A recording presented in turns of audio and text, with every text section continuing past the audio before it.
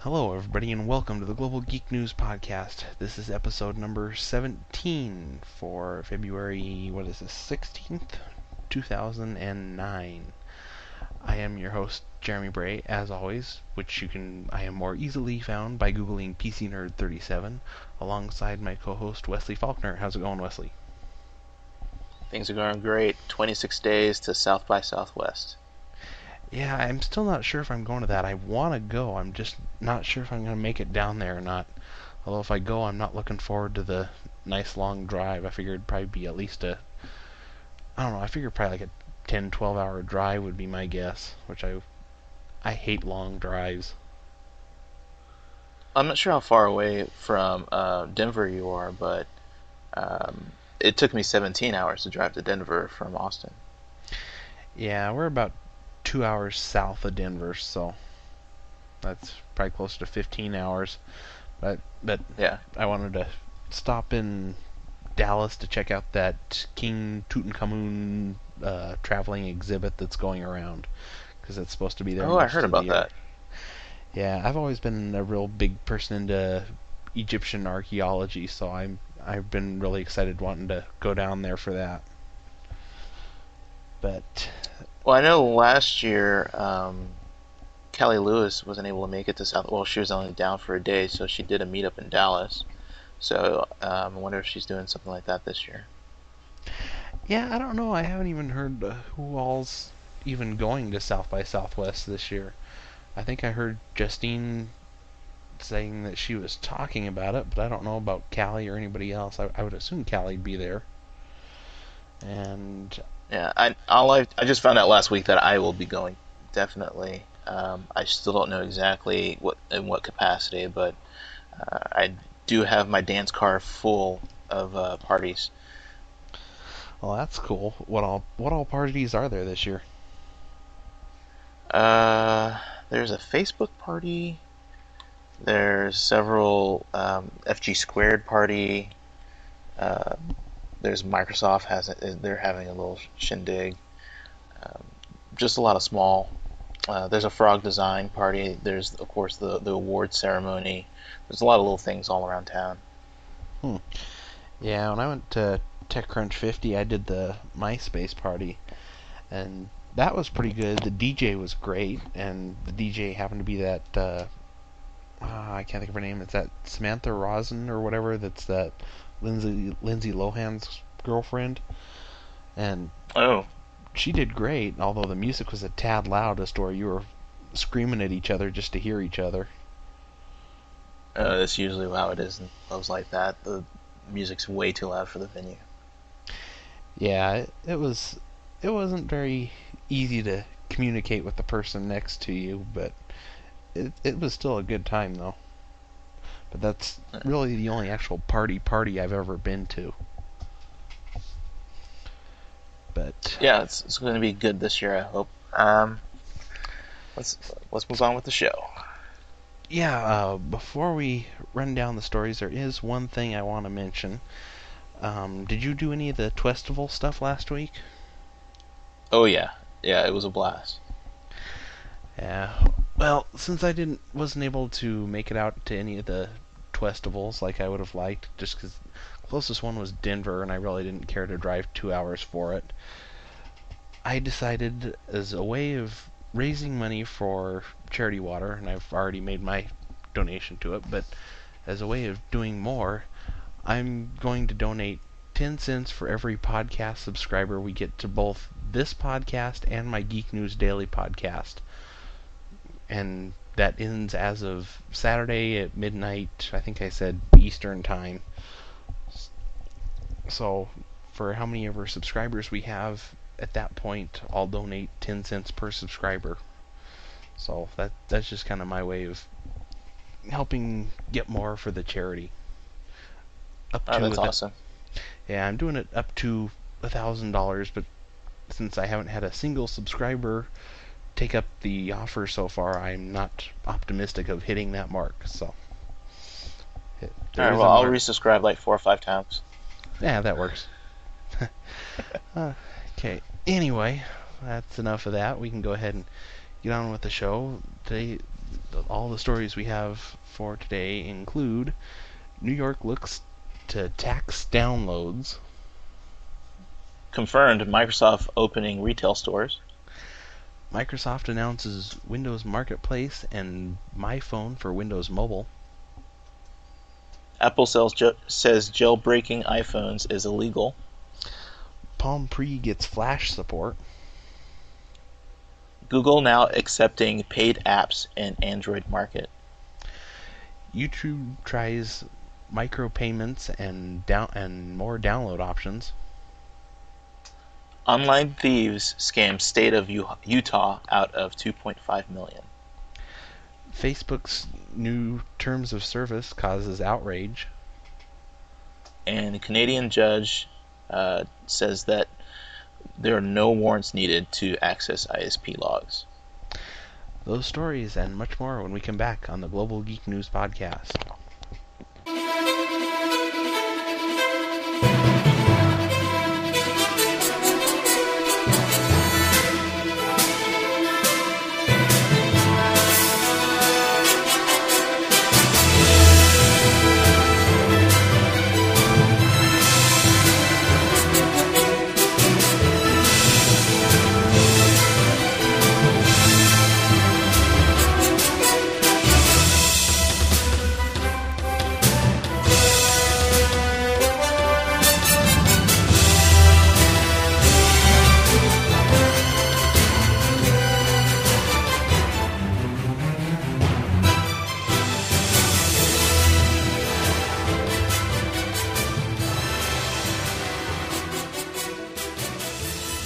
Okay, and welcome back to the Global Geek News Podcast. This is show number 17.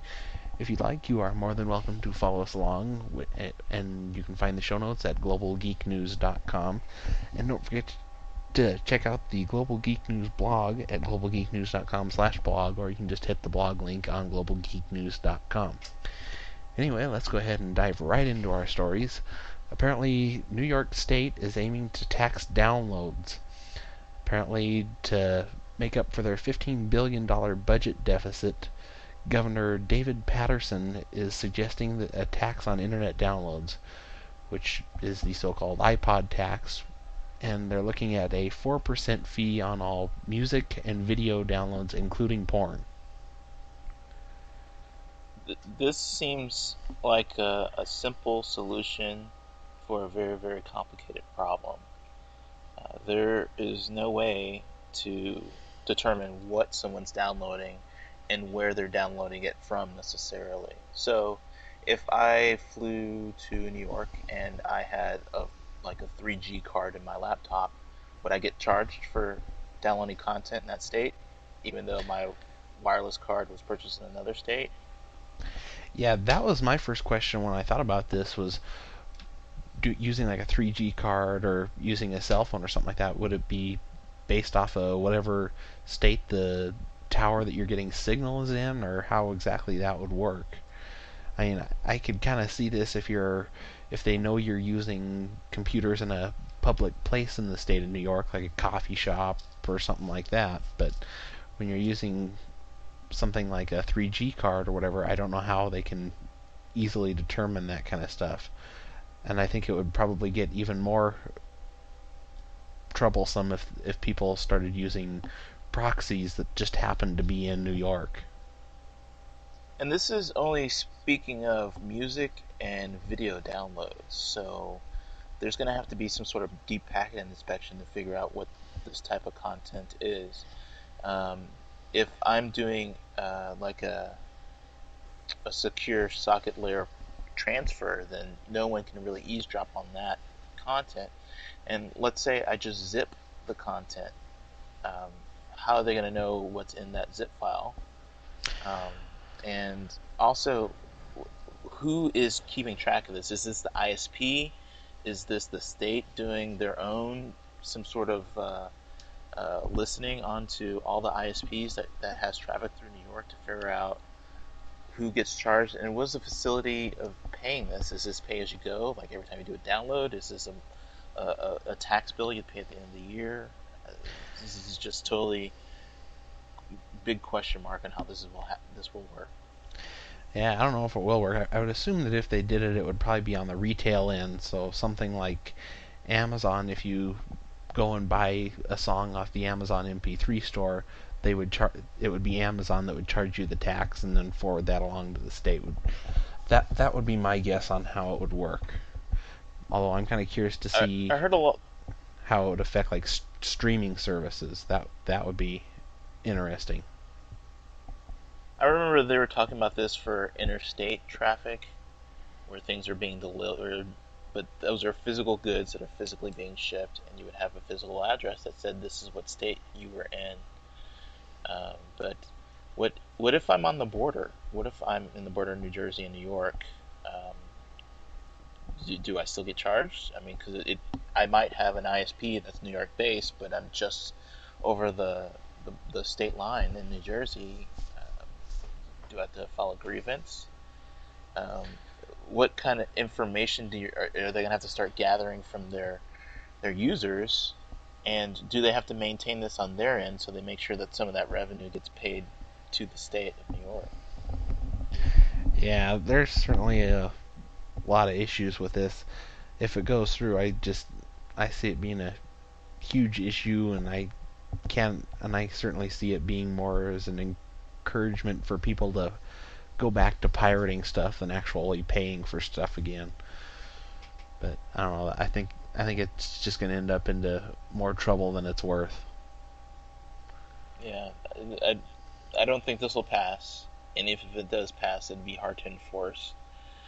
And I remember when they started doing this initially, some people or e-commerce sites were caught off guard, and they said, check this box if you're in the state. And it just relied on um, the individual person to say whether they were or were not in that state, and that's how they chose who to charge the extra fee. And it didn't take long for people to realize, don't check that box, and so you don't have to pay extra money. Yeah. Well, I guess moving along to our next story. Speaking of spending money to buy things, apparently it looks like Microsoft is going to be opening up some retail stores again.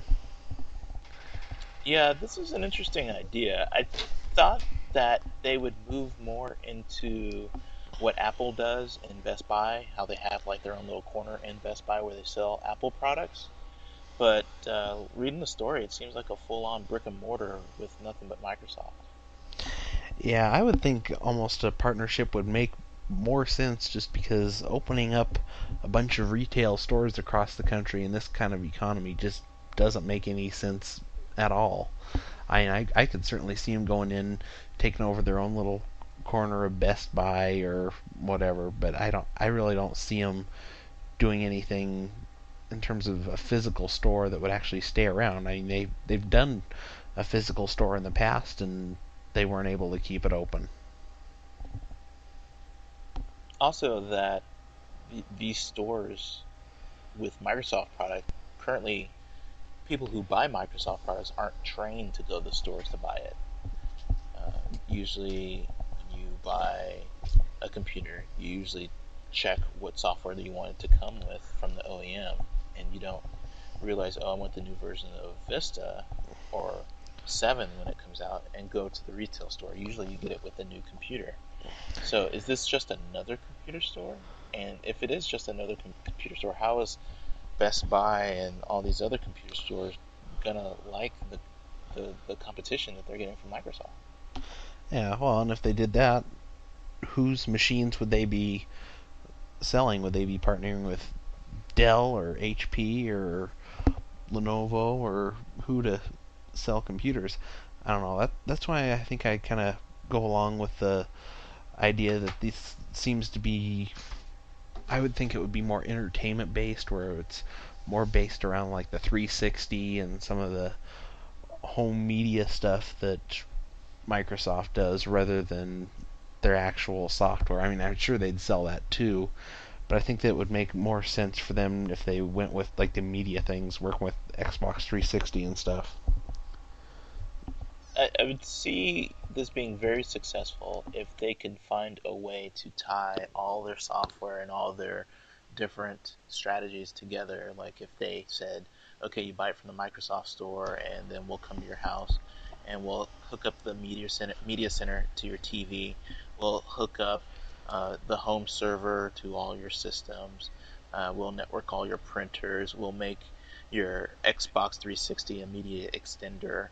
And if they tied all that together and made it a real solution to seem like it's a custom package with all these Microsoft technologies making it work, I can see that being very attractive because some of the stuff can be very complicated out of the box to make sure that they're all talking to each other and being networked. That kind of service, I could see them um, stri- uh, doing very well, but just selling Microsoft products.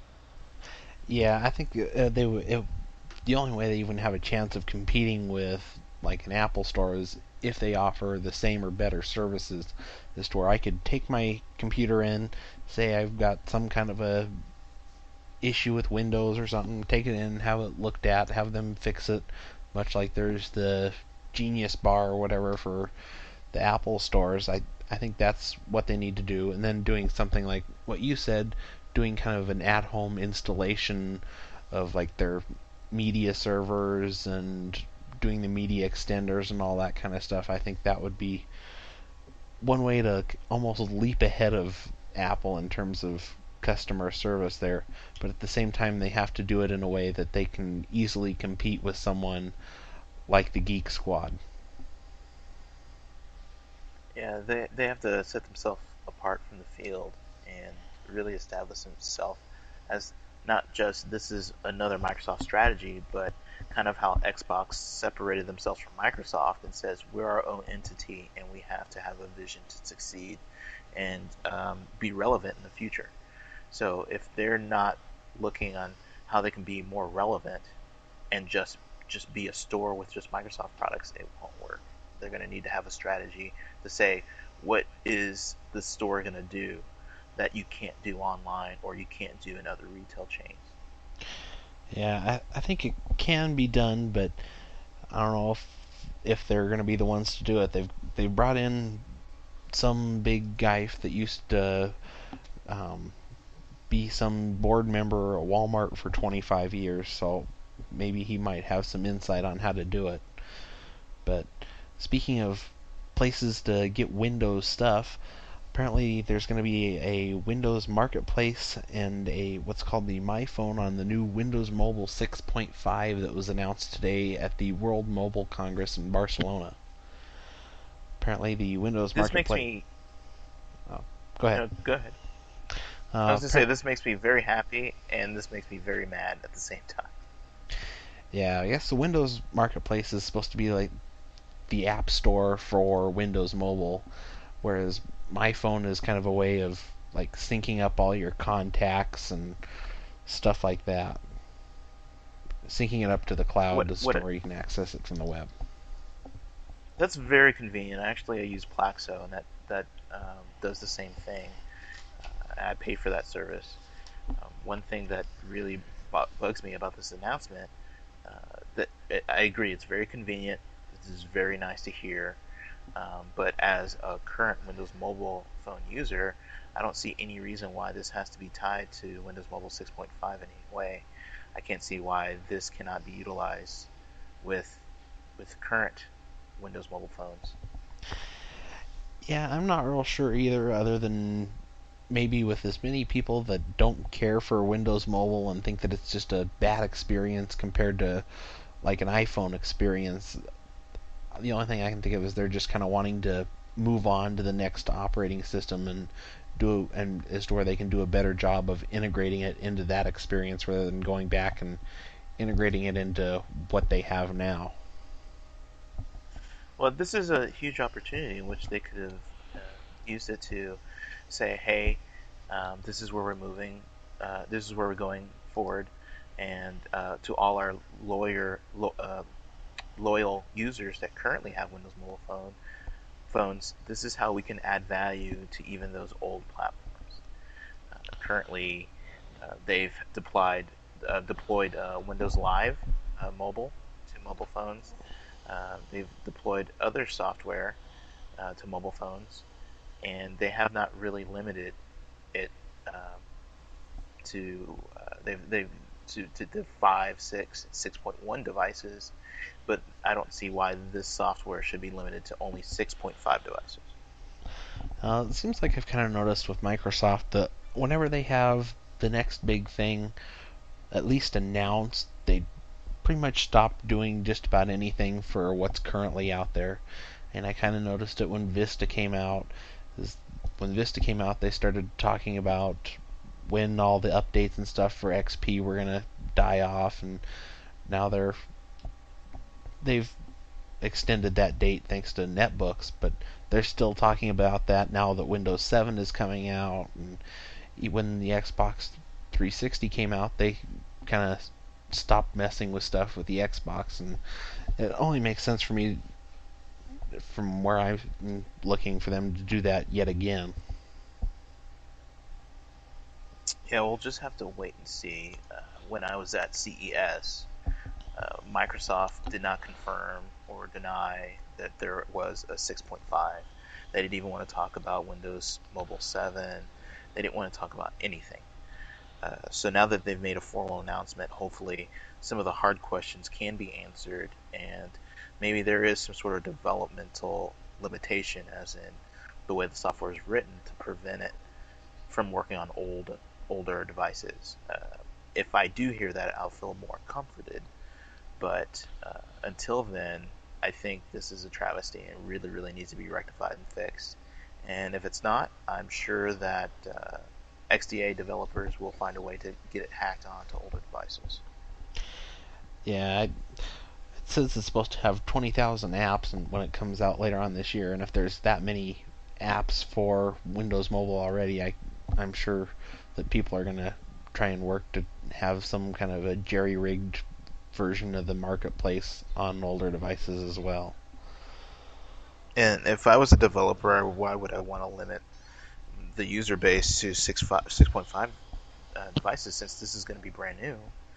There's not going to be that many devices out there, so why would I want to limit my application even though I know it runs on all these other platforms? Yeah. Well, I also saw earlier today, I saw a thing where apparently Microsoft is partnering with LG to make 20 new Windows Mobile phones. So I think there's going to be a lot of phones out there when this starts to come out. But I think a lot of the things that a lot of people don't think about is that when most people get a phone, they're tied to a 2-year contract. So this Windows Mobile 6.5 and all this marketplace stuff could be out for 2 years before a lot of people even really get a chance to try it because their contracts on their current phones haven't expired. Yeah, unless they do some sort of aggressive policy in which maybe the App Store can subsidize the price of unlocked phones.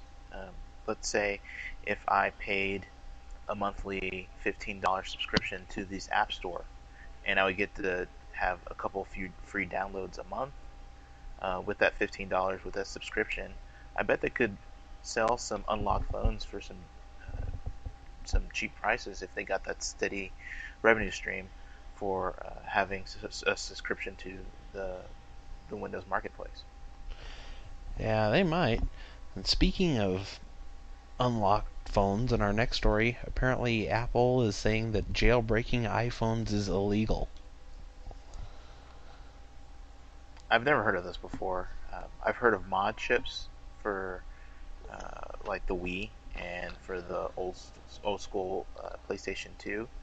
Um, Unlocking the mod chips themselves were were not seen as illegal, but modding the consoles were seen as illegal. Um, but that was physically cracking it open and soldering something proprietary to circumvent what was already there. But this is just talking about editing the bootloader. Yeah, apparently this kind of goes all around the DMCA because I guess it's 3 years, they have a rule-making session to see if there needs to be any exemptions that are filed with it.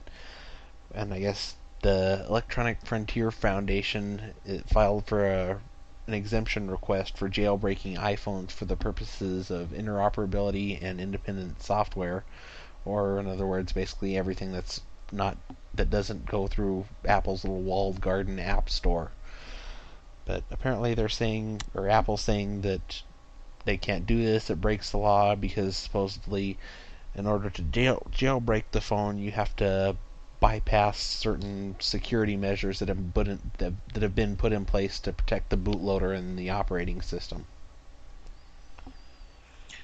I think they're close to a Microsoft-esque closed IE EU kind of suit, and which it might be seen as uncompetitive since people can't.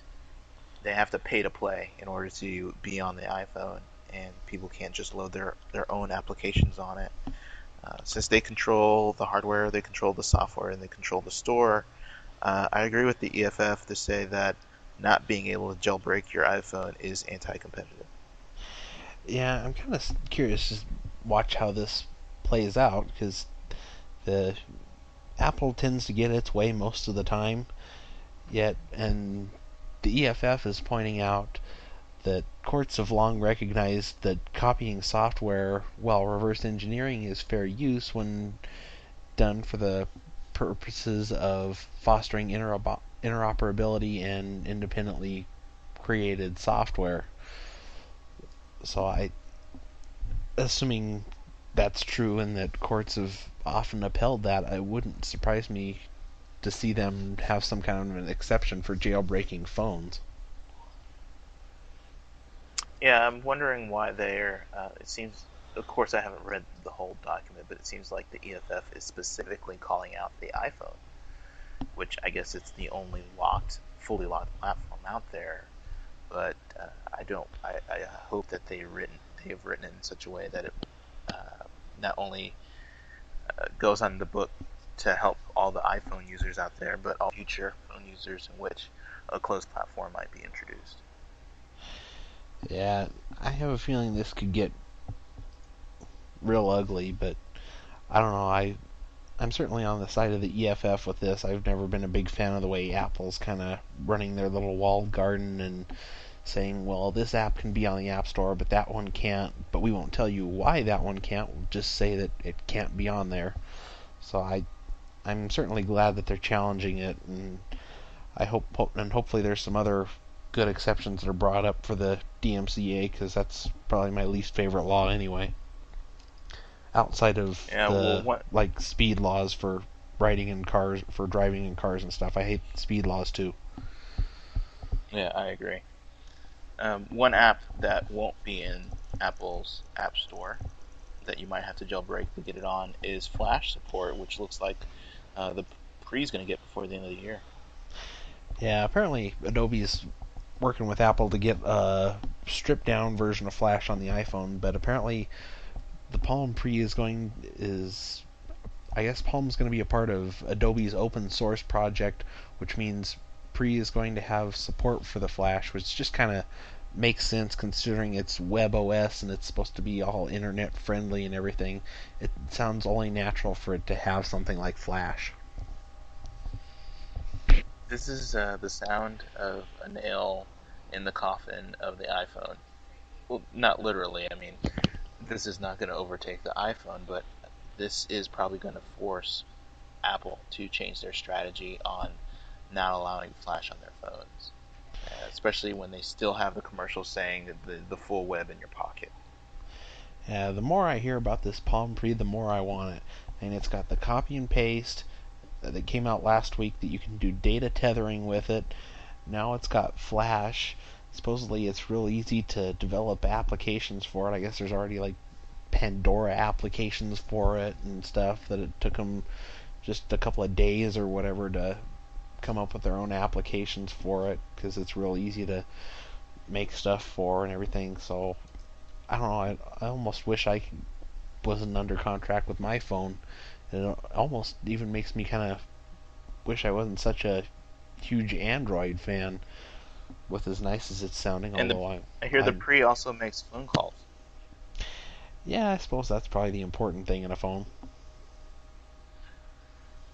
It'd be interesting to see how Adobe aligns their partnership with now with Windows Mobile, now with the Palm Pre. Next, it might be Android, and then we'll see if they're gonna purposely snub Apple for some reason.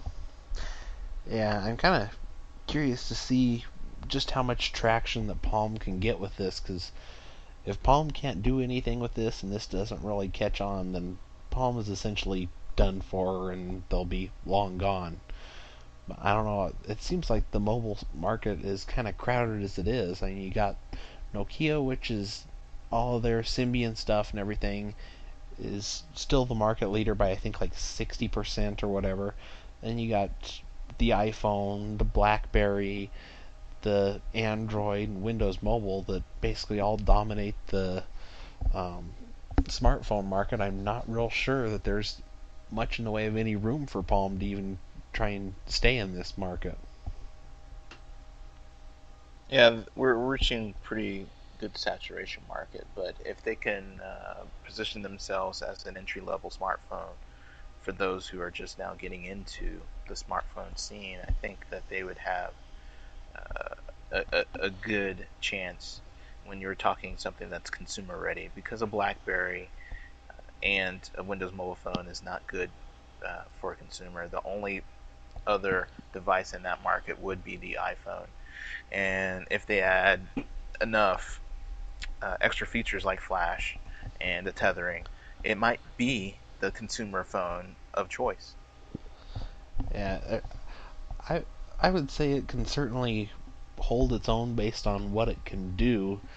Just trying to win over minds and market share, I'm not sure it can really accomplish that at this point, but that'll be something worth watching. Yeah. And moving to the next story, we're talking about Google is now accepting paid apps in the Android market. If they did want to deploy Flash, they could do it this way, and even and Adobe can get some money from it.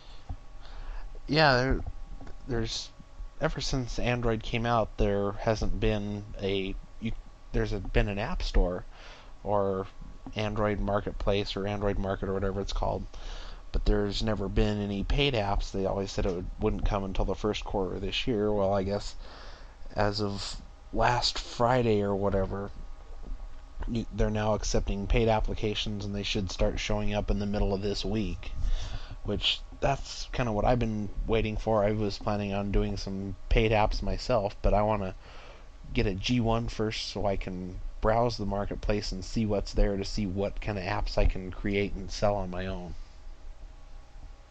It'd be interesting to see exactly what kind of support uh, that they'll give people who actually pay for apps. Because when you get something free, it breaks, you're fine with letting that go. But now when you get into the realm of pay apps, you're gonna hear people say, "Well, I paid for this and it didn't deliver, it didn't download, or now it doesn't work. How to reflash my phone? Can I re-get that paid app?" There's a huge logistical nightmare, and then I'm guessing T-Mobile's gonna have to facilitate that the transfer of funds. But then when you go overseas or you get an unlocked phone on another network, how is that gonna work with this Android marketplace? Yeah, I'm not real certain. I haven't looked in a while, but as I recall, I think for when you're buying apps and stuff, I think you have to go and use Google Checkout, but I'm not 100% certain on that. Okay, Uh, well that oh, would bridge the gap. yeah, I mean, it's certainly no PayPal, but it's Google's attempt anyway. Yeah, so it seems pretty straightforward. I just hope it's. Um, I hope it works out. I am rooting for Android just like you. I think we do need um, competition. Competition fosters innovation. Innovation makes everyone win. Yeah, I've been a big Android fan since the day it was announced. I'm a big open source person, so I I hope that there's some more good that comes to this. I'm kind of looking at some of the new Android based phones that are announced this week at the World Mobile Congress in Barcelona, just because I I want to get an Android phone, but I don't really want the G1 just because I hear about the horrible battery life. That's really the only thing that's really kept me from getting one so far. That and the fact that I already have And the BlackBerry, contract. but yeah, I mean I've already got a BlackBerry, but I could always stand to have another phone. There was I don't know how many years there that I've had two phones. It wasn't until just this past July I finally went down to one phone. And what you're mentioning is that the App Store was handling transactions over Google Checkout. Looks like YouTube is starting to take micropayments via the checkout service. Yeah, apparently this has only been rolled out to a few of the YouTube partners right now, but I guess you can now, under certain channels and stuff, download YouTube videos for how much ever they want to charge for them. Like most, I think that have been seen are like 99 cents a piece, and they come in high quality MP4 format. So if you wanted to I guess some of the partners that are doing it right now is like Stanford and UC Berkeley. If you wanted to go and download some of their videos for 99 cents or whatever, you could do that using Google Checkout. This is a great service. I'm glad they're finally offering this. It's going to be a nice central place for people to pay to charge for their videos. I can envision that you and I do the audio podcast for free, and then we'll have the video podcast for pay, which all the proceeds would go to Charity Water, for example. I can see that other shows that I like Buzz Out Loud, might have audio only, and then the video plus the post show and pre show would be all sent to Google Checkout. So for me to purchase for the shows that sound particularly interesting and funny, and I just want to get the video of, or any other podcast, or even maybe a point of distribution like Hulu, which some premium content can be sent this way and have the ability to be downloaded and stored in my own personal library. Yeah, it's good that to finally see YouTube trying to do something to actually make some money. I mean, they've been starting to put ads on stuff, but still, last I heard, YouTube really wasn't making any money, just kind of staying afloat. So it's good to see that they're. This is actually something I think they should have had a long time ago, but I think it's good to see that they're finally doing something about it. Because up until now, yeah, you can get the videos off of YouTube, but it's not a very easy process. Where a lot of times I've seen programs and stuff that can capture the YouTube videos. I've messed with those. I've done things where you go into your temporary folder in your browser and search through the cache and whatever and try and pull out the flash video to save it, and there's just never been a real good solution. And I think that even doing this for 99 cents or whatever the video uploader wants to charge is certainly an easier way of doing it than what currently exists. Yeah, I just hope they revamp their whole UI to make this transaction a little bit easier. It seems like they've added a lot of features to YouTube over the years, and they just keep shoehorning it in. And I hope they really rethink the UI and make it logical in their layout, so it'll be easy for someone to figure out how to pay for a video, how to make sure they paid for that video, and get maybe presented with a higher class service, since you are now paying for it, or potentially you could be. Yeah, they've needed a redesign for quite a while. Supposedly this should be real easy to notice. I guess it's right underneath the video. There's supposed to be a little box saying you can download it for 99 cents or whatever, and then I guess you can take it, do whatever you want with it after that. But what's also interesting is now they're allowing Creative Commons licenses on videos. So most people, they don't think about the licenses and stuff when they upload a video. Some that do will just say in a little description, this is under Creative Commons, blah blah blah, whatever. Well, now they have all the different kinds of Creative Commons licenses, so you can specify just how your video can be used and see how people are actually using your video, which is nice too. Yeah, I think this is going to open the doors for a lot of content creators and give them a forum to distribute their video, whether it's free or for paid. And let's move on to the next story about online thieves scam the state of Utah out of 2.5 million. Yeah, one more thing I want to say about the YouTube thing before we move on is I'm Oh, kind of okay. curious to see what the the share ratio on the sales is. As I know with Android, it's like the iPhone App Store in that it's 70-30, 70% going towards the developer, 30 going towards Google. So I'm kind of curious to see if they go with that or if they go with like a 80-20 or what exactly the revenue sharing is going to be on that. But yeah, we can go ahead and move on to the next story, where apparently there's been some thieves believed from Africa, most likely in Nigeria, that have managed to scam the state of Utah out of $2.5 million. Yeah, this seems like it stemmed from being able to counterfeit some genuine invoices and changing a few account numbers and having the money redirected to a bank account.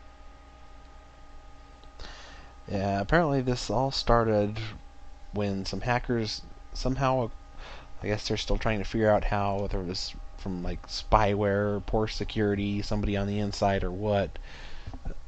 Somehow the hackers acquired a vendor number from the University of Utah's design and construction department. Well, they had set up some bank accounts where they transferred money from the University of Utah to the bank accounts. Then they had up with all kinds of forged documents and everything. Then they started making requisitions and stuff for to get money for different things at the school from the state of Utah, and eventually ended up taking $2.5 million, which by the time the state of Utah actually noticed it, they were only able to freeze $1.8 million in, I think it was the Bank of America in Texas, as to where they actually only ended up losing around 700,000, but that's still quite a bit of money. Yeah, and the scary thing is that the school, or sorry, the state never really caught the people or caught that there was a problem. It was the bank who was that noticed that there was unusual activity on that account with very large deposits that then notified the state and got them involved. So if the bank didn't say anything and just took the money without looking for the flags of suspicious activity, the state would have no idea that this happened and could have potentially lost all of that $2.5 million instead of just the 700,000. Yeah, I'm kind of curious to see if they even find out how this happened, whether it was spyware, poor security, or if it was someone on site that just happened to get access to a computer that had these special numbers, and just how it was that they pulled this off, because this is certainly not a small thing by any means. Yeah, the sad thing is they probably won't know who did it. They probably won't put in any safeguards that will last for any time to try to get this fixed so this doesn't happen again. It just seems like, hey, I got sent a bill to the city. I'll pay the bill, and I mean to the state, and then the state just pays the bill without having it pre-approved for a PO and then have that PO filled out. Um, it's very irresponsible in the way that they handle their money, and with this era of cracking down, hopefully, especially with this the new United States administration was talking about modernizing the government. Hopefully, they can get some funds to help bring themselves up to the 21st century to fully uh, have records that can electronically trace all this so this doesn't happen in the future. Yeah, I have a feeling that especially students in the University of Utah are going to have some new security measures that they're going to have to deal with so something like this doesn't happen again. And I feel sorry for them for having to deal with any new security measures that happen to come their way. Yeah, only if they could automate it. Um, and that way they can figure out where this data stream's coming from and have it automatically chat instead of having a human having to manually check every single order that goes through their system. Yeah, it's all about protecting the data. Speaking of which, apparently Facebook wants to keep all your data. Or at least that was the story going around Twitter and the blogosphere and just about everywhere today. Yeah, the terms of service were stated in such that anything you've uploaded, shared, or transferred through the Facebook service will be the property of Facebook. And Mark stated that, well, they are doing this to facilitate the system of sharing the data so that nothing is lost. So if you and I exchange emails, Facebook should work that way that I should have a copy, you should have a copy. You should have something in your sent box, I should have something in my inbox. And just because you no longer have your email account, it should not delete the data on my end. Yeah, that's kind of what I figured was going on when I saw this morning, and it certainly makes sense to me because if I may want to delete my account and all the data with it, but if I've sent you messages and you've archived those messages, there's just because I delete my account shouldn't mean that you shouldn't have some kind of a record of those messages still. And I think that's just Well, what they're aiming for right now. well, I think his argument is flawed because he's comparing email that you sent to email that I got. Um, but I can understand that if there's your mail server sent from your server to my mail server and that's sent to my server. But in this case, Facebook is the sender and the receiver, and so they should be able to delete both sides. And it's that's because if email worked that way, I would like it to work that way. Also, he in his end of his quote, he's saying basically the internet doesn't work that way. There's no way to grant access to all this and then revoke it, which he's wrong about that. Uh, OpenID allows you to grant access to your information, then revoke it at a later time. So if uh, Facebook did embrace OpenID with their Facebook Connect in the way that they are interoperable, they would be I would be able to revoke access to my pictures, my profiles, and and and be able to retain my own data. And also, you got to realize that all this stuff is pinging the Facebook server.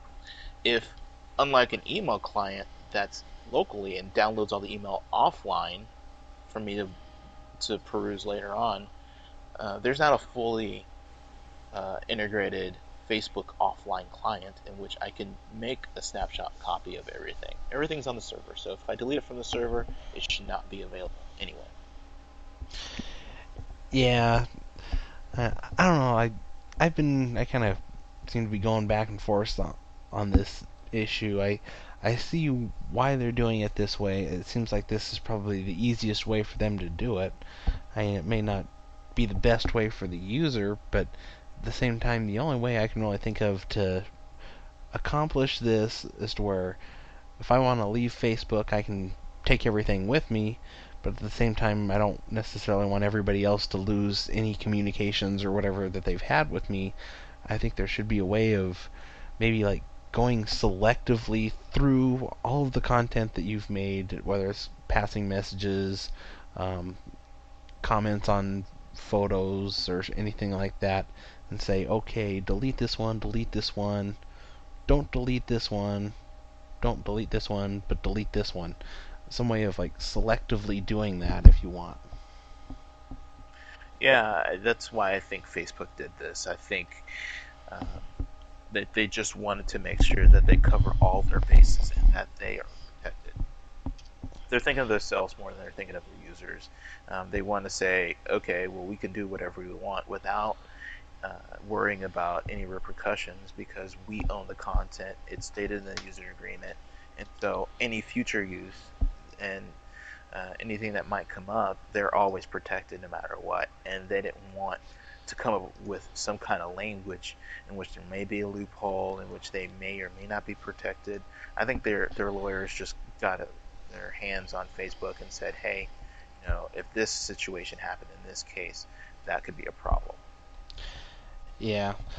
What really gets me is this is by no means something new. I mean, I don't know how many months ago it's been. But basically, Sony's done the exact same thing with the PlayStation Network. Whether it's using like PlayStation Home or doing anything online with the PlayStation period. And I've gone through the wording of it, and you can look this up in the Global Geek News blog. I'll have to look it up. I might try and post a link in the show notes. But it's been a few months ago where they sent out emails up letting everybody know that their terms of service was updated. 99% of people didn't even bother to look at it. I did look through it, blogged about it, and basically they're doing the exact same thing where anything you say, do, transfer, whatever is essentially theirs. They can do with it whatever they want, whether you like it or not, no matter what data it is that you transfer, it's essentially theirs. Yet, when I claimed it, no one paid the least bit of attention. I think the only real attention it got was, I think there was maybe one or two blog posts, and between the official PlayStation forums and the forums at GameSpot, I maybe got like 200 hits, or no, 2,000 hits on my blog, and I got banned from GameSpot because they didn't like what I had to say, I guess. I don't know. Yeah, there's a lot of license agreements that are out there that are just like this, and I think once again, it's depending on the service and its popularity, is the reason why it got so much press, because Facebook is so huge. I remember hearing at one conference that I attended that if Facebook was a country, it would be the seventh largest country in the world. Yeah, yeah, I knew it was getting big. Last I heard, I thought it was like 150 million users. I thought I heard yesterday. I think I'm not real sure what it's at now. That number sounds about right though. All But right, well, let's move on to our last story, in which a Canadian judge says that there are no warrants needed to get ISP logs. yeah, I came across this story. I think it was this afternoon. Well, no, I guess it was last updated Friday. So I guess maybe that was it. But apparently, a judge in Canada, this all revolving around a child porn case, which is sounds about right. Apparently, as far as he's concerned, an IP address is akin to a home address, and therefore there's no expectation of privacy when it comes to online activities being accessed by law enforcement. So basically, the police can request information from your ISP about your online activities without even needing a warrant. That doesn't make sense, because if he's saying that an IP address is akin to a home address, are they saying they can search your home address without a warrant? Yeah, I don't know. This isn't making a whole lot of sense, and I think if it was in any other case except for a child porn case, it probably wouldn't even fly. But I think everyone just has this whole thing around child porn that it's like, okay, we need to do all this stuff, even if it clobbers everything else. If that's what it takes to stomp out child porn, then that's what we need to do. And in the end, it does very little to child porn, and it ends up causing more headaches and everything else than it's worth. Yeah, and an IP address is not one to one. One IP address doesn't tie to one specific individual. Uh, you can have your IP address. The law can get your IP address, and they wouldn't know if it was you, your brother, your sister, your mother, a neighbor driving by hopping onto your Wi-Fi. There is no one-to-one correlation that's guaranteed. It's nice, maybe building a case, but it should not be the sole element in trying to prosecute somebody for child pornography. Yeah, this is largely the biggest issue I've had whenever I hear about somebody getting sued by the RIAA or whatever, and basically all they have to go by is an IP address. I mean, there's all kinds of ways that you can spoof an IP address, or, like you said, use somebody's open Wi-Fi or whatever. So it really, and not to mention the IP addresses change all the time, or at least unless you buy a specific IP address that's static all the time. I mean, they change so often that a lot of this information could be wrong, and it's very easy to get the wrong person or get somebody who, yeah, that may be their account, but somebody else is stealing the bandwidth and doing things they shouldn't be doing with it. Yeah, I've seen apartment complexes which one floor above has an open Wi-Fi, and then uh, you have like several neighboring apartments using that open Wi-Fi. I think this is a very bad case. I hope um, that this will get appealed. Um, I am personally against child pornography, and I think it's a horrible, horrible thing. But I also hate bad laws, and I think this is a very bad law and can hurt a lot of people down the road that's not associated with child pornography.